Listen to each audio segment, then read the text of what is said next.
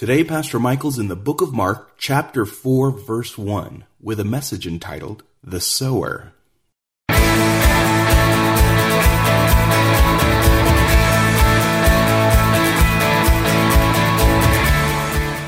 Welcome to Walk in Truth with Michael Lance. Walk in Truth is a ministry of Living Truth Christian Fellowship. It's our goal to build up believers and to reach out with God's truth to all people. And now, here's Pastor Michael. Mark chapter 4. Mark 4, the sower. We're continuing our verse-by-verse study through the Gospel of Mark, and we have come to the famous parable of the sower. Some have said the parable should be called the parable of the soils. You could call it the sower and the soils. The focus is on both. The focus is about the sower of the seed and the soils that receive that seed. And each time the Bible is open, there is an invitation to you and to me to ask yourself this question afresh. What kind of soil are you? Every time the Bible is opened, every time you open the Bible in your own devotional time, every time you come into a service and you hear the Word of God expounded, you have an opportunity, a fresh opportunity to ask, what kind of soil am I? That's a good introspective question. That's a healthy question. It's a good question. It's a question that every Christian needs to look at, because what it does is it helps prepare your heart to make application for the Word. For the Word is living and powerful. It is sharper than any two-edged sword, and it's able to pierce to the division of soul and spirit, joints and marrow, and it's a discerner of the thoughts and intents of the heart. Every time the Word of God is open, it has the life to go down deep. But there is an interesting caveat in the Bible, and it is this. The Bible says that a lot of what is produced ultimately when it comes to the Word of God has to do with the preparation of the soil. And the soil becomes an image of our hearts in the parable. The one telling the parable is Jesus, so we certainly want to pay close attention to what he has to say. And this parable of all parables is a good one to know, and to know it well, because it explains a lot about what goes on in the lives of individuals. We are often perplexed when we watch individuals over the years, people that we know, people that we love, who hear the same Bible teaching that we hear. The same seed goes forth into a group like this, and we're often perplexed as to what's going on with those individuals. Sometimes people are, there's no evidence of fruit in their lives. We know they're hearing the same word. We know that word is alive.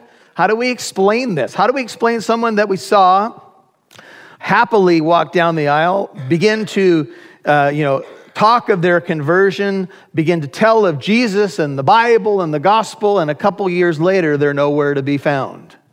How do we explain the converts, quote unquote, that seem to have no evidence of salvation in their life? I think this particular parable explains a lot of that. It's Jesus telling us what's going on, and I think this will answer a lot of our questions. If you'd bow with me, Father, as we bow before your holy word, we know it is true, it is living, and we know it is effective, it is profitable to the servant of God who wants to hear and respond in a way that would bring you glory. And that's our intention this morning. I know the hearts of many, many folks here. I know their faces. I know many of their stories, and I know that they're hungry to hear from you, Lord. So would you speak?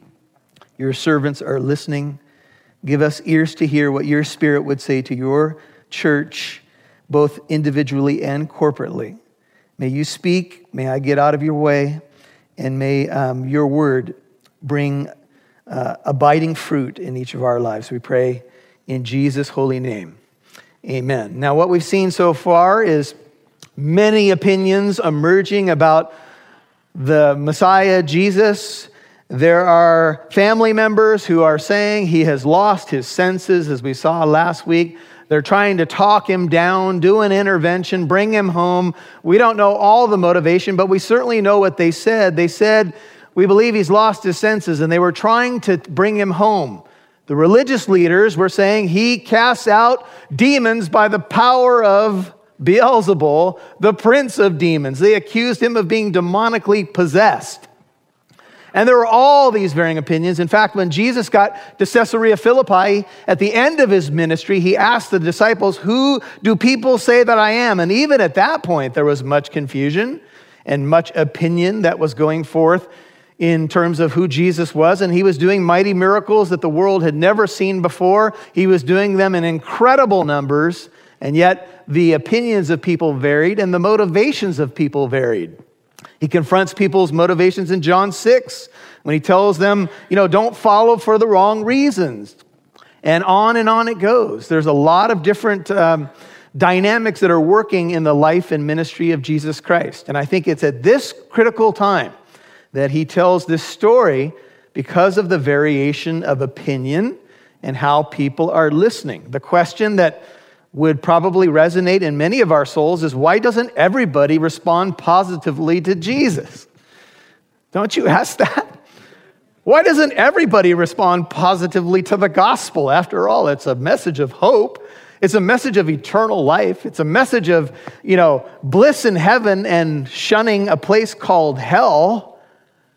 Do you think that it is because many people just brush it aside? Many people maybe don't really believe it, or many people think that they can wait until a last moment when they can, give a testimony of faith? Well, Jesus is going to give 4 different responses to the Word of God or the gospel, and the issue is going to be the heart. Look at Mark 4, verse 1. And he, Jesus, began to teach again by the sea, that's the Sea of Galilee, and such a very great multitude. Some commentators believe that this is the biggest crowds that his ministry has drawn so far. Such a very great multitude gathered to him that he got into a boat in the sea and sat down. Sitting down is the classic posture of a teacher ready to teach, and the whole multitude was by the sea on the land. Now we know that Jesus had a getaway boat ready, as we saw a few messages ago, just in case the crowd trampled him. And now the numbers had gotten so large that Jesus actually got into the boat, and the boat became a type of floating pulpit. I have heard some people say that the way the waves and the wind and all that happens there, sometimes your voice would carry on the water. So maybe because of the huge multitude of people, it was easier for him to communicate because we don't have amplification back in the day. But he who made the sea uses the sea as his megaphone, and I like it. Isn't that awesome? And so you can imagine Jesus is on the sea, close inshore. The waves are probably gently lapping against the seashore. And people, maybe you can see them as a huge arc of people are all there. Some of you have been to big baptism ceremonies at the beach, and you can kind of get the image that way, with maybe thousands of people on the shore and maybe a few people in the boat with Jesus. And Jesus has this floating pulpit, and he begins to share this classic parable. He was teaching them many things, verse 2, Mark 4, in parables. The Greek word for parable is parabole. We introduced this last Sunday. And he was saying to them in his teaching. So see the word parable there. It's used, I think, 3 or 4 times in the Old Testament. One of the places that you may recognize is Psalm 78, verse 2. It says, I will open my mouth in a parable. The Hebrew word is mashal. I will utter dark sayings of old. To break down a simple definition of the word parable, it is a comparison. It is to lay one thing aside another thing, to bring light to a spiritual truth by an everyday story. And in an agrarian society where people were very used to farming and sowing seed and making sure that they did what they could do for the benefit of the crop and for the benefit of their family, this was a very easy story to track with. So in a parable, truth is expressed in concrete pictures rather than abstractions. Some people have said parables typically have one main point, or the sub-points in the story are pointing to the main point, but it is by virtue of definition a comparison. So the story is told, and it's this idea that we need to get home. It's a earthly story with a spiritual point, or for this morning, it's a point about the kingdom of God. It's an earthly story that you could grab onto, and we all can appreciate the power of a story well told to reveal a deeper spiritual picture. That's a parable. And one classic example and sometimes the people listening to parables don't know what's going on or don't know the full meaning of it, is remember when the prophet Nathan came to David. And David had sinned with Bathsheba, 2 Samuel 12, and Nathan told him a story about two neighbors, and the one neighbor had the little ewe lamb. And as he tells the story, David's getting more and more angry as he hears what has happened with the poor family and what the rich family did to the poor family. You can go back and look at 2 Samuel 12. But then at the end of the parable, Nathan says these stunning words to the king. He says, "You are the man. You are the one I'm telling this story about." David was so angry, he wanted that man to pay the ultimate price by hearing the parable from the prophet. And yet David didn't realize until the very end of the story. In fact, he had to be told, "You are that man." It is very easy sometimes to hear the word of God and think of somebody else, or rib our neighbor as truth is being shared. Did you hear that? Sometimes your spouse comes out of church with bruised ribs. Some of them are wearing that football protector thing now when they go into church, right? Or sometimes when the truth of God's word is shared, we often think, "Oh, I wish so-and-so was here to hear this message. In fact, I'm going to order the CD just for them." And Jesus says, listen to this. Listen. In fact, this parable will be framed with the words, listen. I wore this shirt specifically today in honor of this parable, so that you would not fall asleep, so that you would listen. I thought about white pants as well, but I thought, maybe that's a little too much for the 9 a.m. crowd. Do you want to be able to defend your faith, what you believe in, why you believe it? We've tackled subjects like Jehovah's Witnesses, the origins of Christmas. In honor of the 500th year of the Reformation, we did a 2-part message on sola scriptura. Is the Bible alone sufficient? Is it our highest authority? Scientology. And you can purchase that and listen to it, give it to a friend. Intriguing topics that are available on the Walk in Truth store at walkintruth.com. That's what's available at walkintruth.com at the store, and there'll be more to come, more exciting things to come. He said, listen to this, verse 3. Behold, the sower, remember he's preaching from the boat, huge crowd, went out to sow. Literally, he went out to scatter the seed. Now, if you look at the picture up on the screen for a moment, there's kind of an image of what a sower would look like. And he's casting seed. And he's throwing it out and preparing for the harvest. And he throws it out and throws it out.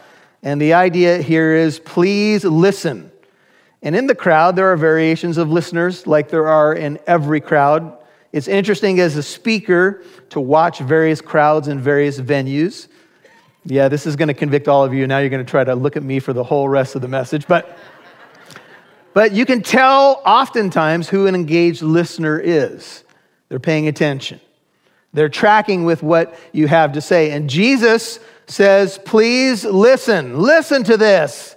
Listen up. This is crucial. This is critical, is the sense here. Please listen. Have you ever been having a conversation with somebody? Please turn to Ecclesiastes. Hold your place in Mark, which is right after Proverbs. Ecclesiastes 5. Have you ever been sharing with somebody and you know that the lights are on, but nobody's home? We have a famous saying in our culture, in one ear, out the other. And we're trying to get a point across. And the other person's trying to get their point across. Ever been in a conversation like this? Please listen to me. And the other person says, please listen to me. And back and forth you go. And everybody's trying to speak, right? And we're getting the idea that even though we have an important point to make, and every point I want to make is important,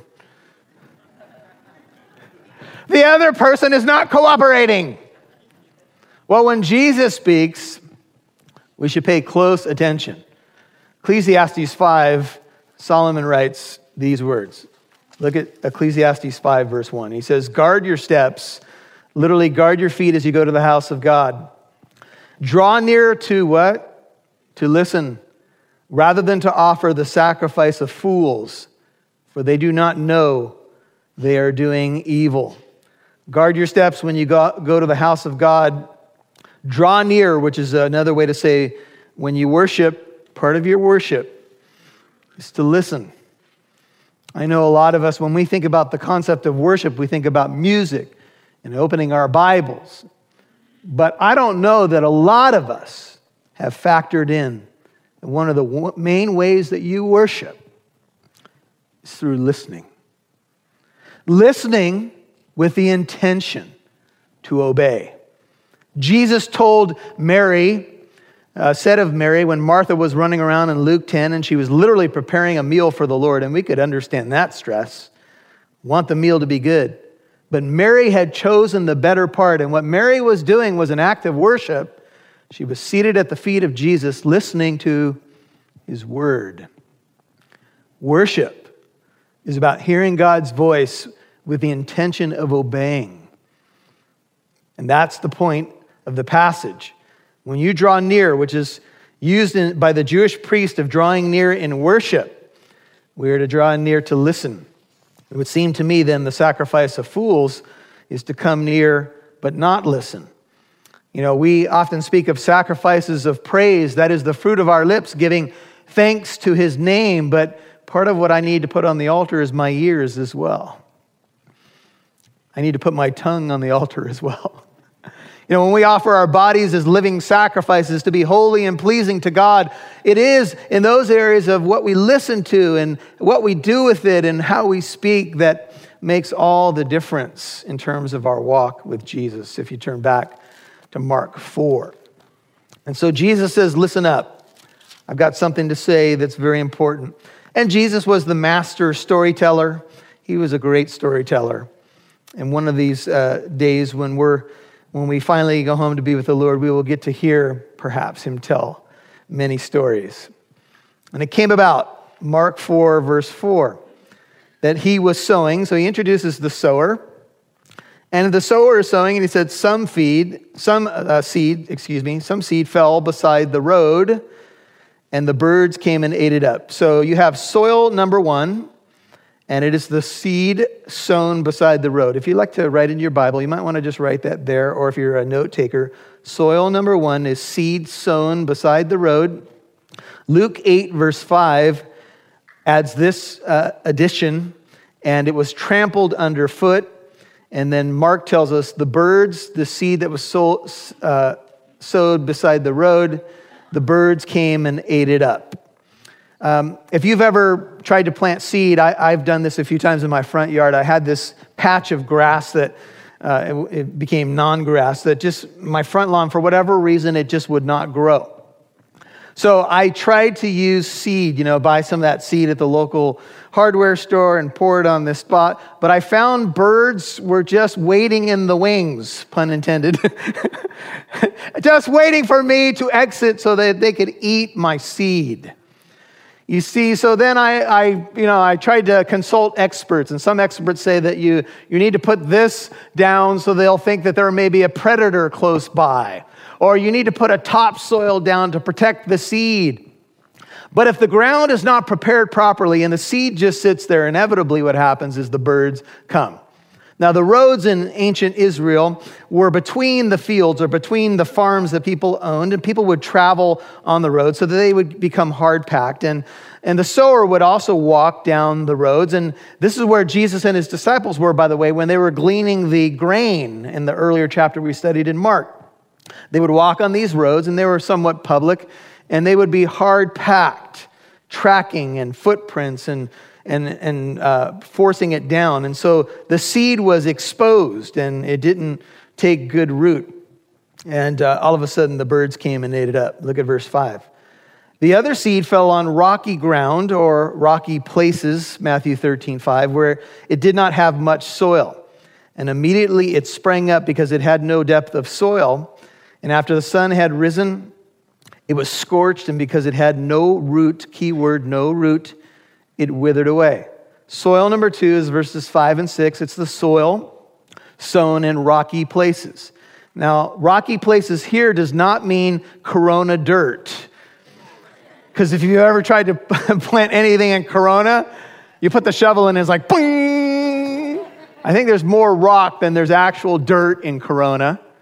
But that's not really the image here. The image here is of limestone that's in much of Israel that's just 2-3 inches beneath the surface. So the image would be something like this. If you had a place of concrete in your yard, let's say you had a basketball court or a nice square piece of concrete, and let's say that you put 2 or 3 inches of soil on it, and then you threw seed on top of that, and you watered it, and the sunlight hit the seed in the soil. Well, what would happen is that would probably take off quickly, but then the root can only go so far, and it would hit your concrete. Here, just exchange concrete for the limestone in Israel. And so it looked good on the surface, and it went up quickly, but then all of a sudden it hits this impenetrable layer of limestone, and there's no root. The roots cannot go deep, so it looks good on the surface, but as soon as the sun scorches that little plant, it can't get its roots down, and it immediately withers and dies. That's soil number 2, the seed sown on rocky ground. Luke 8:6 in a parallel account says, other seed fell on rocky soil. As soon as it grew up, it withered away because it had no moisture. The moisture can't get down into the roots. The plant can't get down with its good root system, and so it's exposed, lack of roots, and it dies. Other seed fell among the thorns, verse 7, and the thorns came up and choked it, and it yielded no crop. Soil number 3, if you're taking notes, is the seed sown among thorns, an infested area. I hate weeds personally. I have a personal vendetta against weeds. And I don't like to pull weeds. Weeds are a pain. But if you're going to prepare soil properly, you need to get as many of the weeds out as you can. Because you know, as you begin to water the seed and you want your crop to grow well, if the weeds are in there, they tend to often dominate. And they can choke out that which you're trying to produce.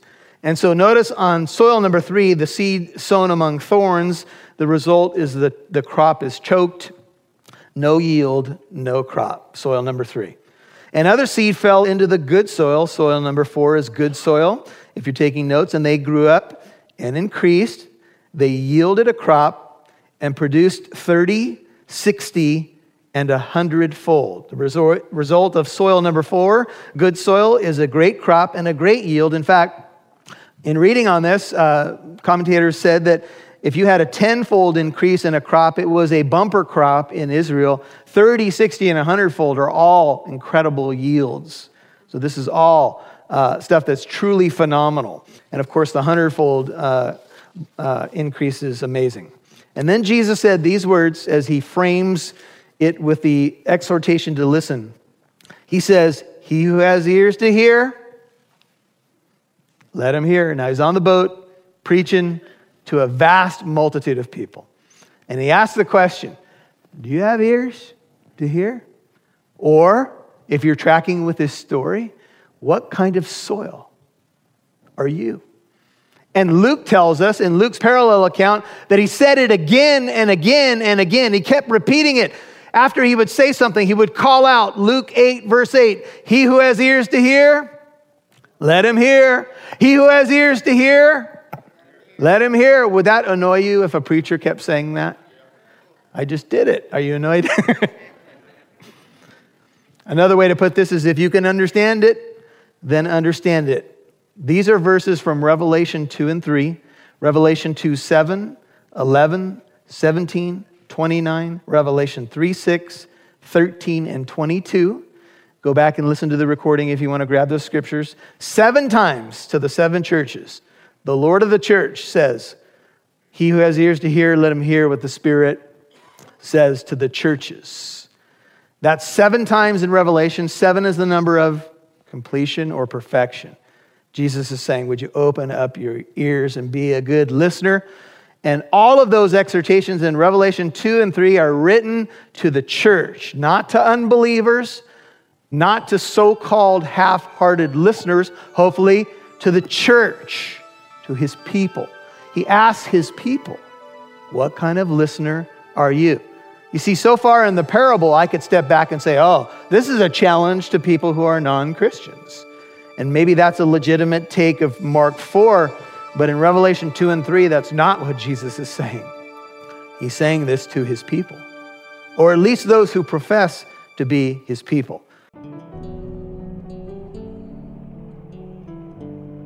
Welcome, listening family. This is Oscar Santa Cruz. I'm sitting here in the studio with Pastor Michael Lantz, and I believe we do have some exciting news. Pastor Michael, can you share with the family what he's got going? Yeah, Oscar, we've been telling the family that we are going through a name change, a new branding, moving away from Living Truth Radio to Walk in Truth with Michael Lantz. And I add the with Michael Lantz only to say that that's the name of it, but it's actually just called Walk in Truth, and that's the new radio ministry. We have a new website, we have a new store, and one of the beautiful things I think about what's going on is that we have products that we're now making available to our listening family, including our own home fellowship. Mm-hmm. Just finished a 4-part message, Oscar, on the anatomy of a fall from the book of 2 Samuel. There we look at the steps of David's sexual fall, in sexual sin with Bathsheba, and we look at how, if we can see how he fell, how we can keep from falling ourselves. Yeah, it was a pretty difficult study to see how David, as a man, how he fell, but what's also encouraging is that he was a man of God still after his own heart. And that process was, as you mentioned, Oscar, a painful one. And in this series, we do a lot of application to our modern times, because in our modern times, pornography is running rampant. It's being exposed to children at younger and younger ages. There are more and more people addicted to pornography. They're calling it more powerful than a heroin addiction and harder to overcome. And so we have some call them very contemporary issues to deal with from the ancient book of 2 Samuel, but so relevant as the whole Bible is to today's life. Yes. And the new website, Oscar, is walkintruth.com. That's walkintruth.com. And there they have access to the new website. We have a new devotion on there, by the way. We started a new devotion series called A Step Closer, in keeping with the name Walk in Truth. And I did a 6-minute or so devotion on, will God give you any more than you can handle? Question mark. It's a big topic, and I think it's one of those subjects that is almost like God helps them who help themselves. It's been baptized as a quote-unquote Bible verse when it's really not. And I know what people are saying when they say it, but I kind of try to give light to this idea of, will God give you any more than you can handle, with a question mark. That's in what's called a Step Closer devotion. It's a video devotion, brand new, up on walkintruth.com. So that's a couple of the new things that are going with this new name. Thank you for listening to today's program. If you'd like to listen to this message in its entirety, or if you'd like to visit our church here in Corona, California, visit our website, walkintruth.com.